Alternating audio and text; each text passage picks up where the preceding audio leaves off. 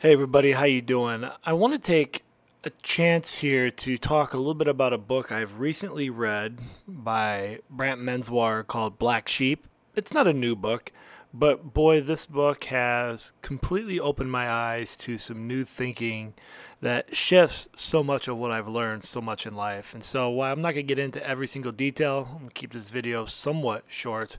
I do want to share a couple things as it might be a spark for you to read the book and maybe challenge some of your previous held notions. And the gist of Black Sheep is thinking that about how we live in a world where we are often striving to fit in, whatever that means. And the book challenges us to take a moment to maybe celebrate standing out, to be that black sheep, and why that's important. And as we think about that, so much of society, even though we talk a lot about finding yourself, being authentic, there is a lot of negativity built around being a black sheep, being something that's not the widget in the ecosystem like everyone else.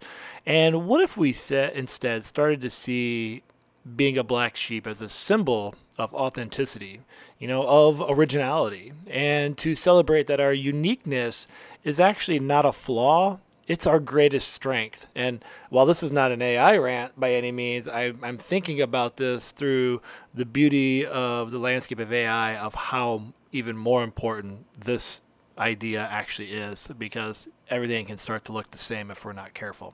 All right, hot take put aside.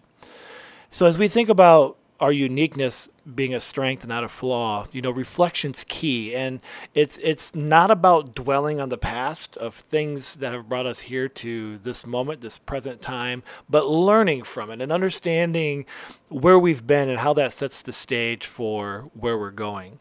And the thing that got me the most, there was a couple key ideas, is that he focuses on the what more than the why. And everything I've learned has been identify your why, find your why. What's the why before you do the what? And he inverses this. And that our core values define us more deeply than our reasons or motives. And that they actually, become the bedrock of our true selves.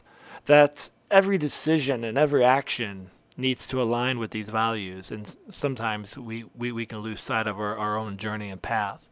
And this isn't about having intentions. Talks a lot about we need deliberate intentions and the difference between drifting and purposely steering our lives.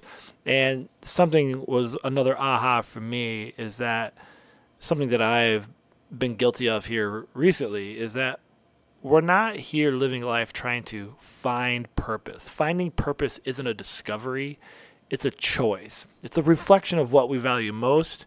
And really, that's the act of ultimate authenticity.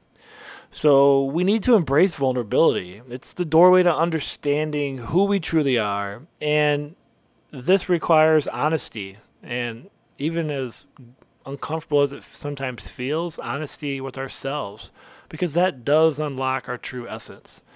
And this then leads us to the next step of surrounding ourselves with those that uplift and inspire us. And we've seen about the research around who's in your circle, the 5 closest people to you. And this gets me thinking a lot more about my own self concepts here of thinking about living in the now. And that peace does lie in the present, not living in the past or the uncertainties of the future. And to remember that, this thing that I have started to write in almost everything on a daily is that real change requires real effort. It is a commitment to aligning our actions with our deepest values consistently. So it's not just about being different for the sake of being different. It's about being authentically, unapologetically ourselves. And in a world that often values conformity, dare to be the black sheep. Dare to live a life that is truly yours. And so this year, wherever you are in your journey, let's make a promise to ourselves to embrace that inner black sheep, to live authentically and fearlessly.